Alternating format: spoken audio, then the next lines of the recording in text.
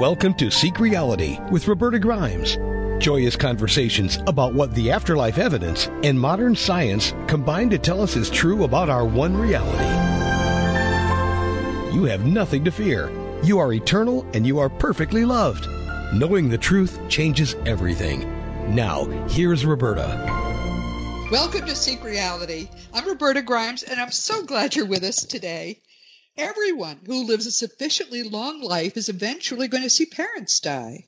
My mother and I were so close that even as a young adult, I couldn't bear the thought of her ever dying. But by the time she actually did transition, she was 93. She had no activities of daily living, and I didn't even cry. I was so glad for her. She was young again, and as it turns out, she's more spiritually elevated than I thought she was. She's currently having the time of her afterlife, traveling in places you and I cannot even imagine. That is my mom. I'm so proud of her. The first thing she said to me when I communicated with her after her death was, "You were right about everything," which was a heck of a validation now that I think about it. But it's very hard to have our parents die. Even if you've spent your life studying what happens and you're pretty sure what happens after death, to see the body in a casket, to see people put into the ground is a terrible experience. Many people don't realize that, in fact, our lives are eternal. Many people think that when they put a parent into a casket, that parent has ceased to be. They will never see that person again. And for some people, that is one of the most horrible experiences you can imagine. The thought was in my mind as I read the book that was written by our guest today, that we have got to help everybody understand the truth, because the truth is so glorious and people go through so much pain. Mike Anthony, our guest today, didn't know that his much beloved father had survived. The death happened at a time and in a way that was totally unexpected. He wasn't even sick. He was just suddenly dead. What did that mean? So the glorious, glorious thing that he then learned, he shares with us in a wonderful book, which is called Love, Dad, How My Father Died, and then told me he didn't. Now, I know nearly everybody who dies and leaves people behind that they love sends back what I think of as postcards, signs of their survival. Most people don't know how to look for the signs. They don't recognize them when they see them. And so even though poor Mike was getting signs, he wasn't really sure that that's what was happening. So anyway, his book is wonderful, and I want him to tell you some of the things he did to satisfy himself that Dad was still alive. So, Mike, welcome. It's so glad to have you with us today. It's exciting to have you talk about some amazing things I have not done. I think this is wonderful. Hi, Roberta. It's a thrill to be here. Thanks so much for having me. The first thing people like to do when they're listening is to kind of get to know you a little bit. So can you tell us because you have an interesting career too on top of it all. What do you do? And tell us about the day that Dad left you.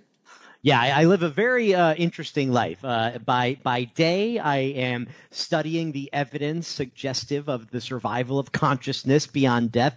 And by night, I am the bar manager for Hamilton on Broadway, the Broadway show. So that's how I spend my days, a varied sort of existence. But you weren't always studying the afterlife. Suddenly, this is an important topic for you, and you're going to do a documentary on it, right? I mean, the idea of life after death and the quote unquote paranormal and all of that has always been of interest to me, in a back burner sort of a way. You know, I've long felt that we are much more than our bodies. But at the same time, I've also always loved science, you know, and science, the mainstream scientific view is unequivocal on this. You know, that's right. Yeah. They tell us, we're told the materialist paradigm says that when you die, you die. You know, period. End of story. And even though I'd never completely believed that, when my dad suddenly and shockingly passed, I was being crushed by every lecture any biology professor ever gave me, because I ended up going to college. I was going to be a science teacher, a high school science teacher. So yeah, when my dad out of the blue passed, and, you know, we were incredibly close. My dad was just an amazing guy, not your average human being. And he was only 60, by the way. My Lord, that's terrible. Yep, and a young 60, you know, that the day he died, he was playing basketball with his grandson, just as alive as could be. And so his death was completely, from our perspective, out of the blue. So that's what happened to me. I went into a full-blown existential crisis, thinking that if science was right and my dad was gone forever, as though he'd never been here, you know, I was thinking, then what is the point of anything at all? What's the point? Exactly. Yeah. Very, very true. Yes, that is the first, I think, reaction people have. I mean, life sucks, then you die is kind of depressing way to look at the world, right? Yeah, that's no fun. Why am I? You know, I was really starting to think, you know, what in the world? Why do we build skyscrapers and museums and all of this stuff if all we are is a blip on the universe's radar of infinite time and space?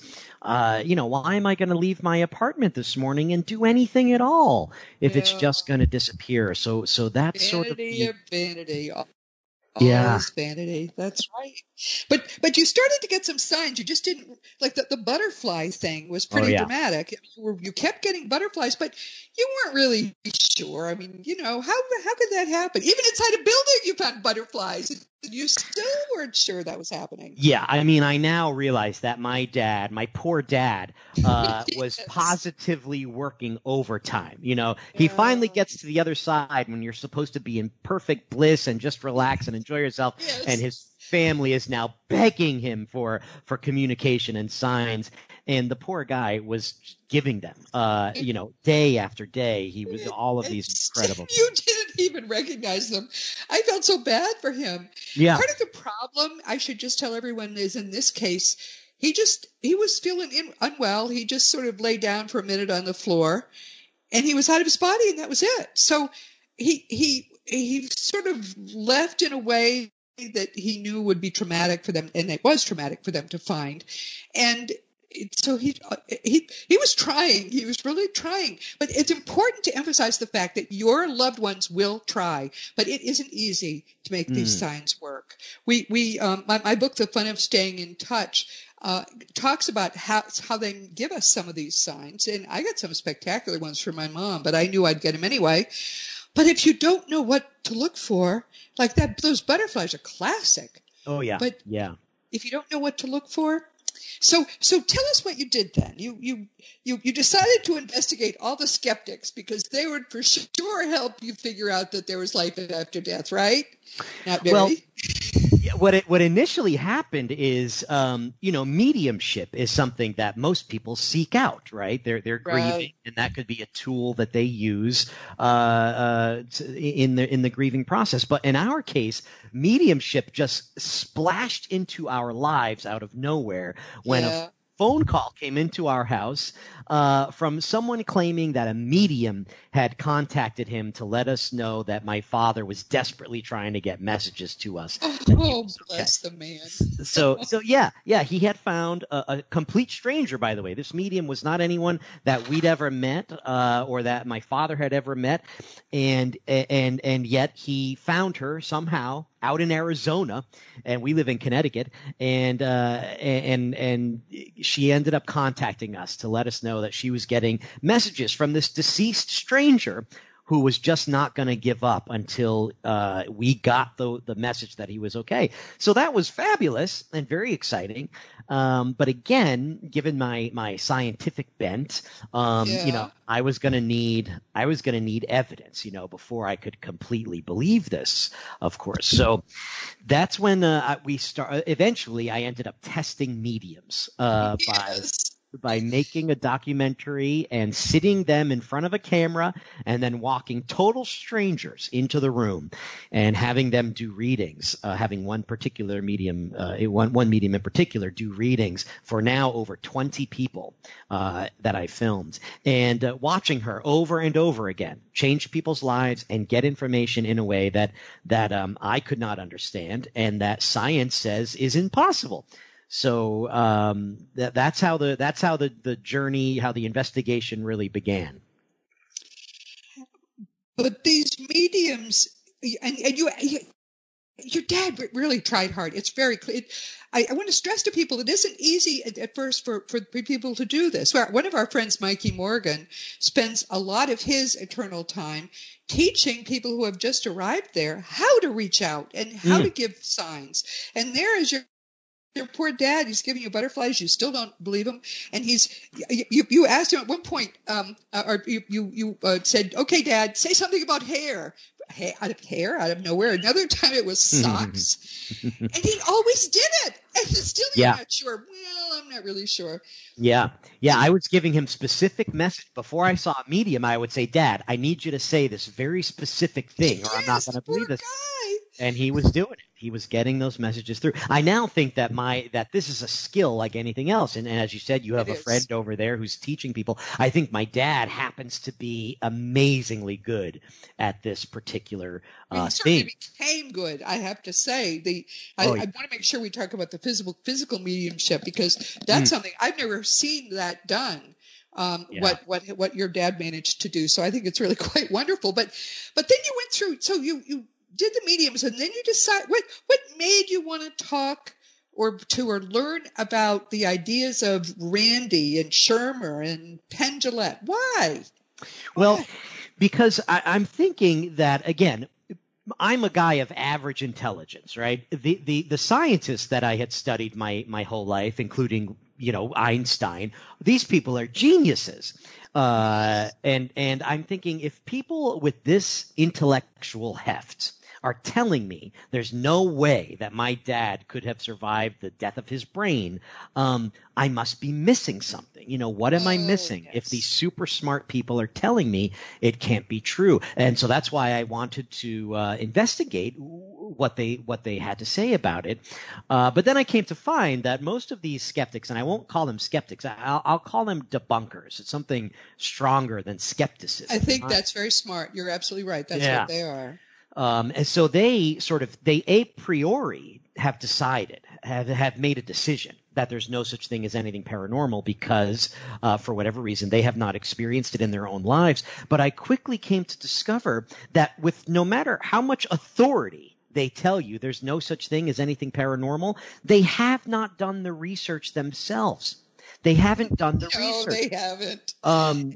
Yeah, and yet they'll stand on a pedestal and they'll speak in such declarative terms that there is no life after death, there is nothing paranormal. But when you really look into it, and I spoke with them, I ended up meeting these people, like a guy named Michael Shermer, who's the editor of Skeptic Magazine. When I questioned him about some of these things, I was shocked to find out how little he knew about specifically one of the topics we were talking about. Right. No, they just – you're right. A priori, it can't happen, and therefore it doesn't happen, and therefore I'm an expert saying it doesn't happen.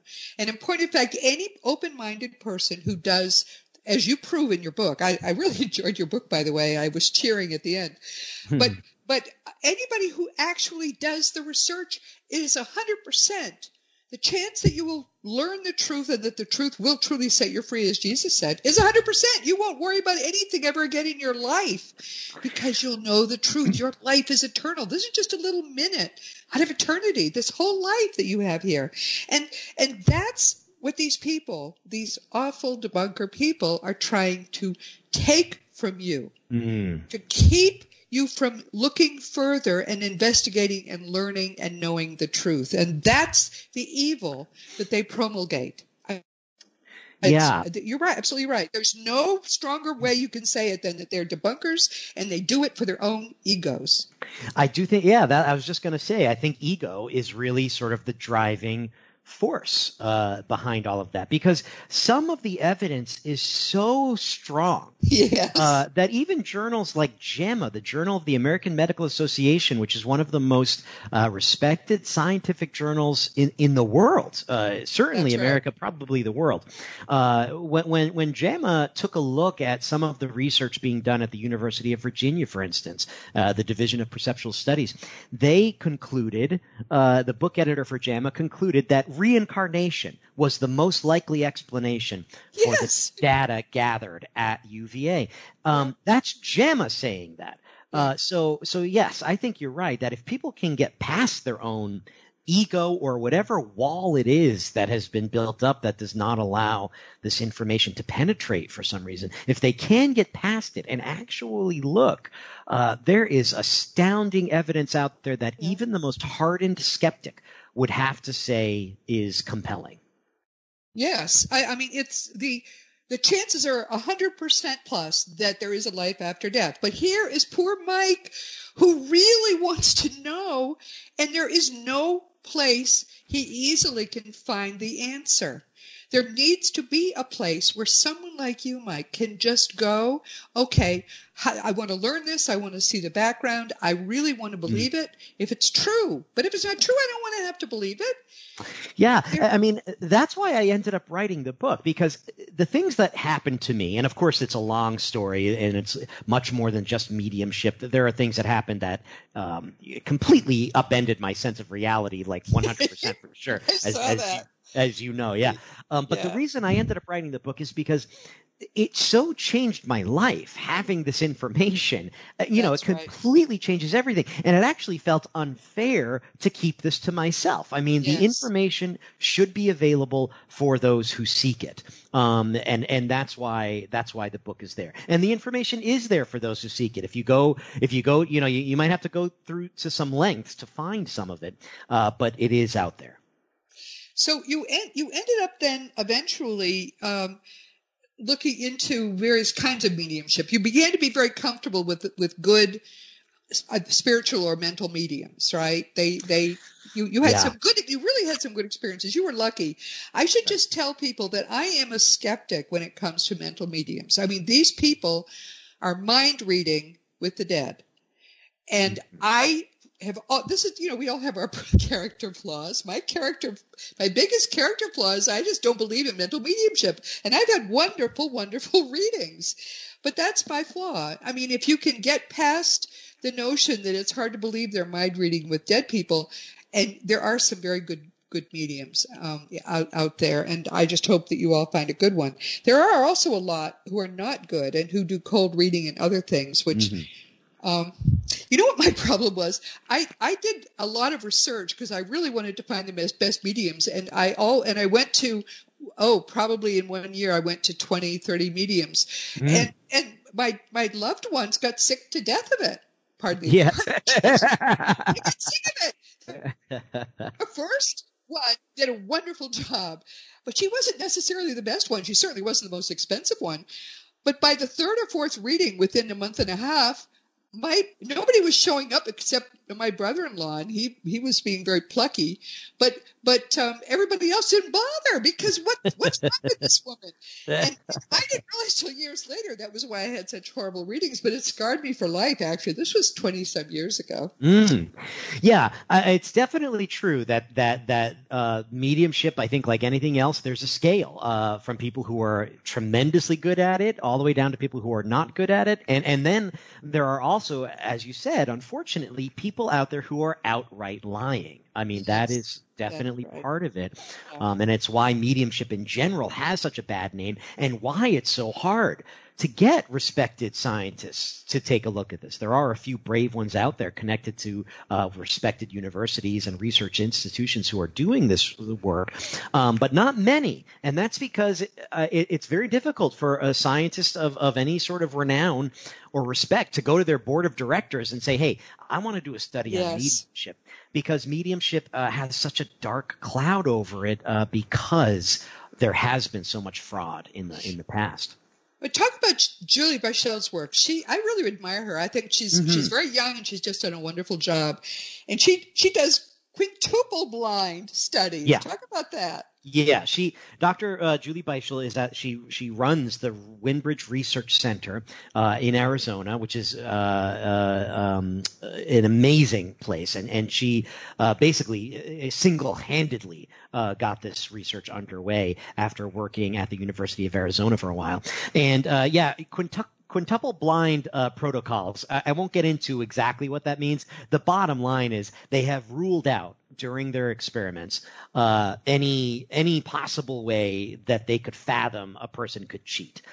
So the people who they work with that call themselves mediums, they never even see the person they're doing the reading for instance. There's a proxy sitter, and they do it over the phone. So there's no way there could be any cold reading going on or any of the typical tricks that people who do fake this use to create the illusion that they're talking with our deceased loved one. So with her quintuple blind protocol, you can be sure there's no cheating going on. Whatever information is coming from the medium's own brain in some way.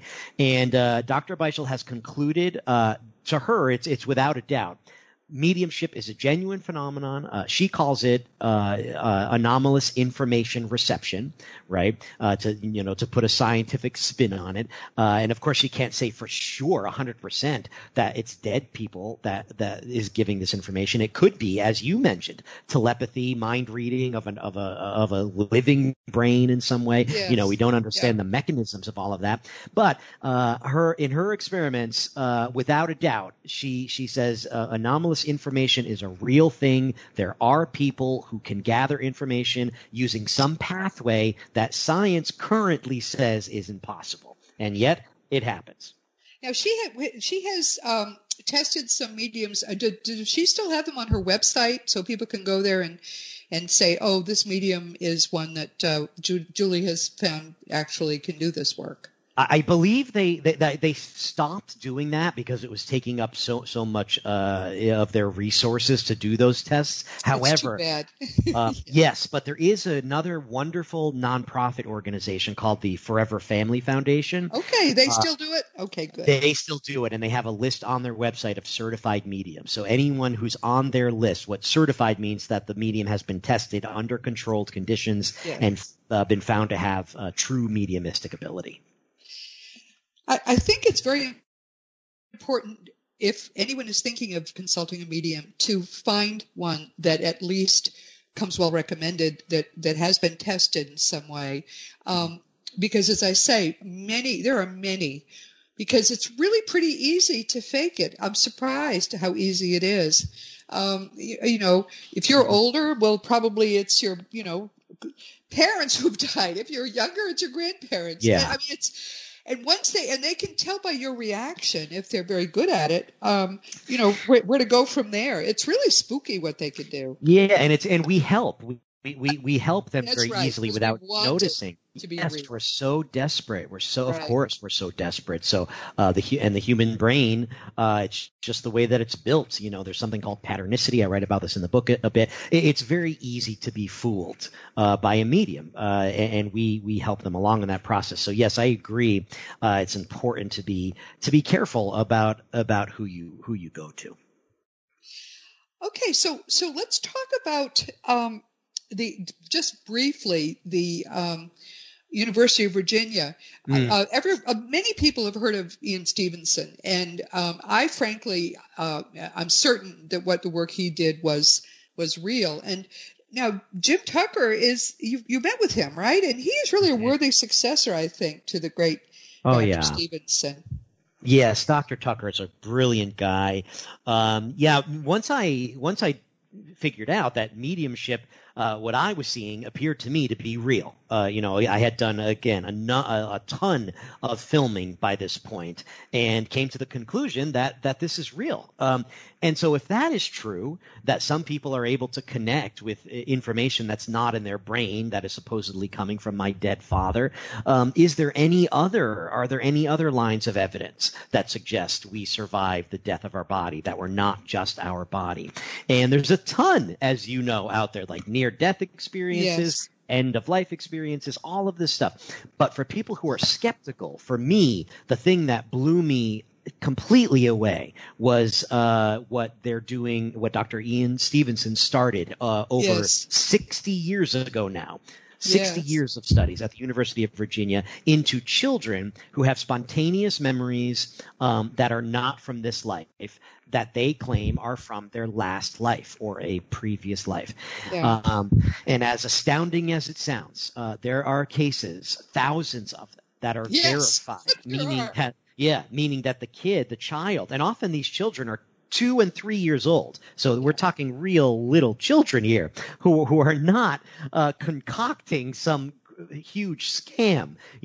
These little children are coming up with enough details of a previous life. Sometimes this person, lives hundreds of miles away and they lived 50 years ago. There's no way that this 2-year-old child could have been going down to the local library and right. looking up information, and they'll give a name often, a street that they lived on. They'll say, my mom's name was Barbara. We had a dog named Dewey, and we lived near a baseball field. They'll give all of these points, all of these checkable, verifiable items. And sometimes if they give enough, such as a last name, we're able to find the person they're talking about. And Dr. Ian Stevenson and now Dr. Jim Tucker would go to that place, knock on the door, find out, sure enough, there was a dog named Dewey that had lived there. It is by a baseball field. The mom's name was Barbara. Again, there are now thousands, over 2,500 solved cases. And it's just incredible data, incredible amounts of data. It's important to point out that this is not how reincarnation normally happens. Reincarnation normally happens after a completed death. We do our normal transition, and we plan our next lifetime. And most of us have probably had hundreds of lifetimes on Earth over a long period of time. But according to our friend again, wonderful friend Mikey Morgan, close to 25% of people who die, especially if it's not at a planned exit point, if they're killed in an accident or with murder or some violent kind of death, usually, they often don't immediately transition. And these cases seem to be cases where someone was killed unexpectedly, not at an exit point, and didn't properly transition. And they hung around or they traveled around. And they eventually, I think it's a case actually of spirit possession. They find a pregnant woman, they possess the fetus. And then when they're born, that's who they are. I think that's what happens. I've studied this quite a bit, and I think that's what happens. But it's very, very real, and it's really amazing. Very real, yeah. And there are a lot of cases where the child has what they call intermission memories, which is what you're talking about. And they'll say, yeah, I remember seeing my mommy, walking on the beach. Mommy and daddy were on the beach, and I thought they would be nice. And so that's how they chose their new parents. That's right. Exactly. Yeah, fascinating. I think it's just, anyway, we have to talk about what he did when you finally got to a physical medium's sitting. Talk about that. This is the big climax, folks. If you're driving, stay on the road. All right, talk about it, because I've never quite heard a story quite like this. Talk about it. This is the thing that completely turned my worldview upside down. So mediumship we can divide into two categories: mental mediumship, which is the one that we're talking about that most people are familiar with. It's John Edward and Crossing Over and the Long Island Medium and those popular mediums. That's mental mediumship, where the person is staying conscious, and they claim to be receiving information that they're then translating to you. In physical mediumship, which is a completely different form, the person goes into a deep trance, supposedly, and so deep that they claim they remember nothing that happens while they are in that trance. It's as though they are falling asleep. And at that point, and we do know that they do go into deep trances, by the way. We can verify with science, because we've used EEG, electroencephalograms, hooked up to mediums' brains, including the medium that I sat with, a guy named Stuart Alexander. And we know that his brainwave pattern definitely shifts from a waking brain state into something else. So we do know that there is definitely something changing in the brain. That we can say for sure.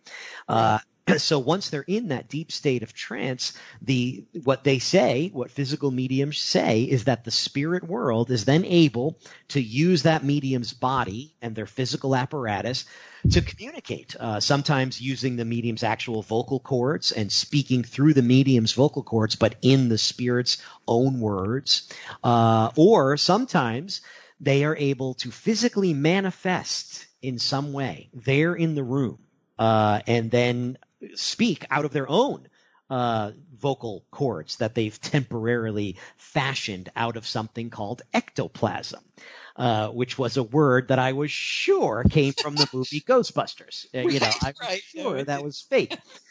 But it's not. Ectoplasm is actually a substance. The term was coined by a guy named Charles Richet, who won the Nobel Prize in physiology. So this is not some mad scientist. This guy won the Nobel Prize, and apparently ectoplasm is a substance that some people have. And some people have it in abundance, apparently, and those would be the physical mediums. And when they go into this trance state, the spirit world is able to extract that substance. It comes out of people in sometimes it looks like a fog or like a smoky mist. It can also appear as like silk. It takes sort of different forms. And I know that this sounds crazy, by the way. I mean, I know that this sounds nuts. It's crazy but true. Crazy but true. And when I saw it happen with my own eyes, so through, again, I tell the whole story in the book, but I ended up getting the honor, having the life-changing honor of sitting with a guy named Stuart Alexander in a small town in England. And I saw ectoplasm. I saw a substance that came out of this guy it's very difficult to describe the fluid movement of this substance, but it moves in a way that would be impossible to fake. That's what I can say. It has this incredible otherworldly quality about the way that it moves. And it turned from this amorphous blob into a fully formed human hand right in front of my eyes. Then my friend shook it so she could feel the bones in the hand. She felt the warmth of the hand, the smooth skin of the hand. Then she let go of his hand, and I was I was kneeling down by the table where this was happening. So this happened 5 inches from my face. When she let go of that hand, I watched it disappear, Roberta. It dissolved and then disappeared in front of my face. And that was the moment where I thought, okay, it doesn't matter how many Nobel Prizes might be sitting on a scientist's shelf. If they tell you there's no such thing as anything paranormal, I now know that they are incorrect about that. But that was only the prelude. Then what did your dad do? Well, so another thing that they can do is use the ectoplasm to again, as I said, materialize there in the room sometimes.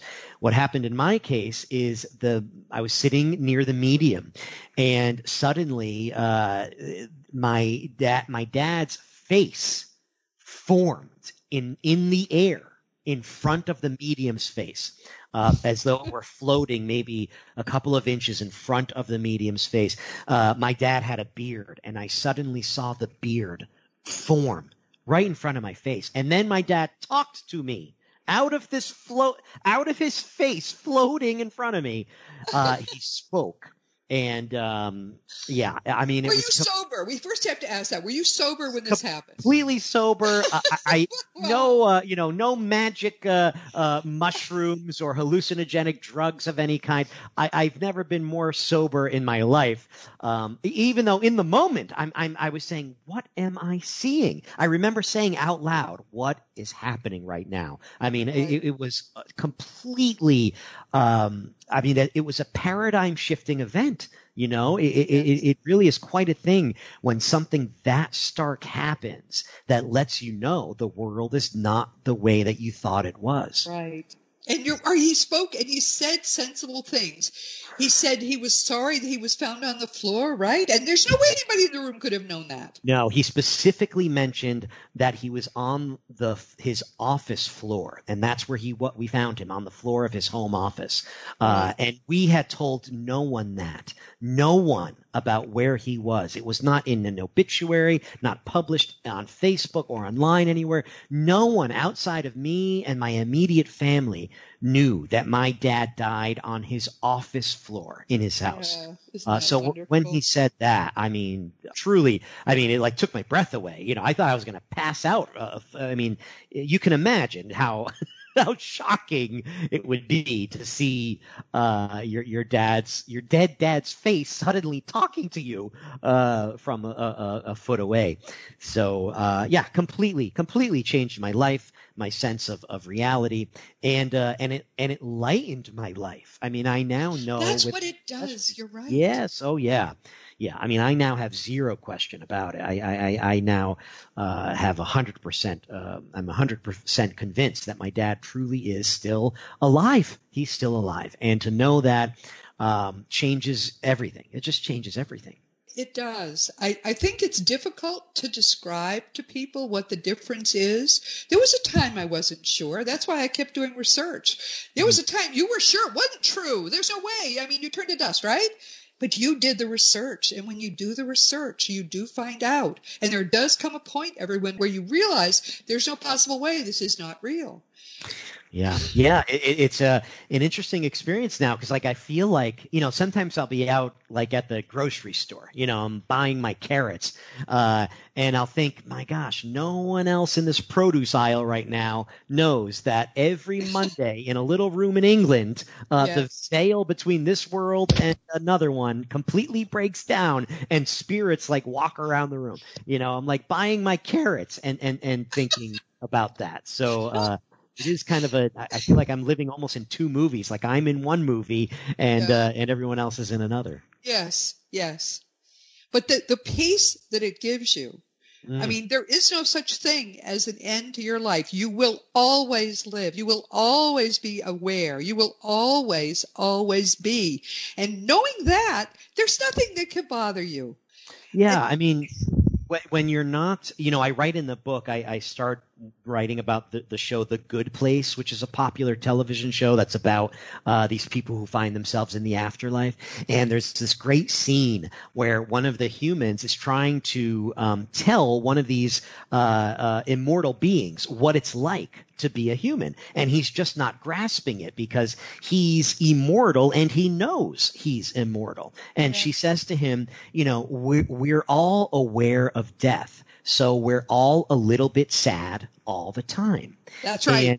And And once you come to the conclusion that there is no such thing as death, you're never sad again in your life. That is so true. Not in that way. Yeah. I mean, when you're not constantly worrying about the end of the trip itself becomes the thing that you can focus on, right? You can enjoy every moment now when you're not so worried about where it's headed.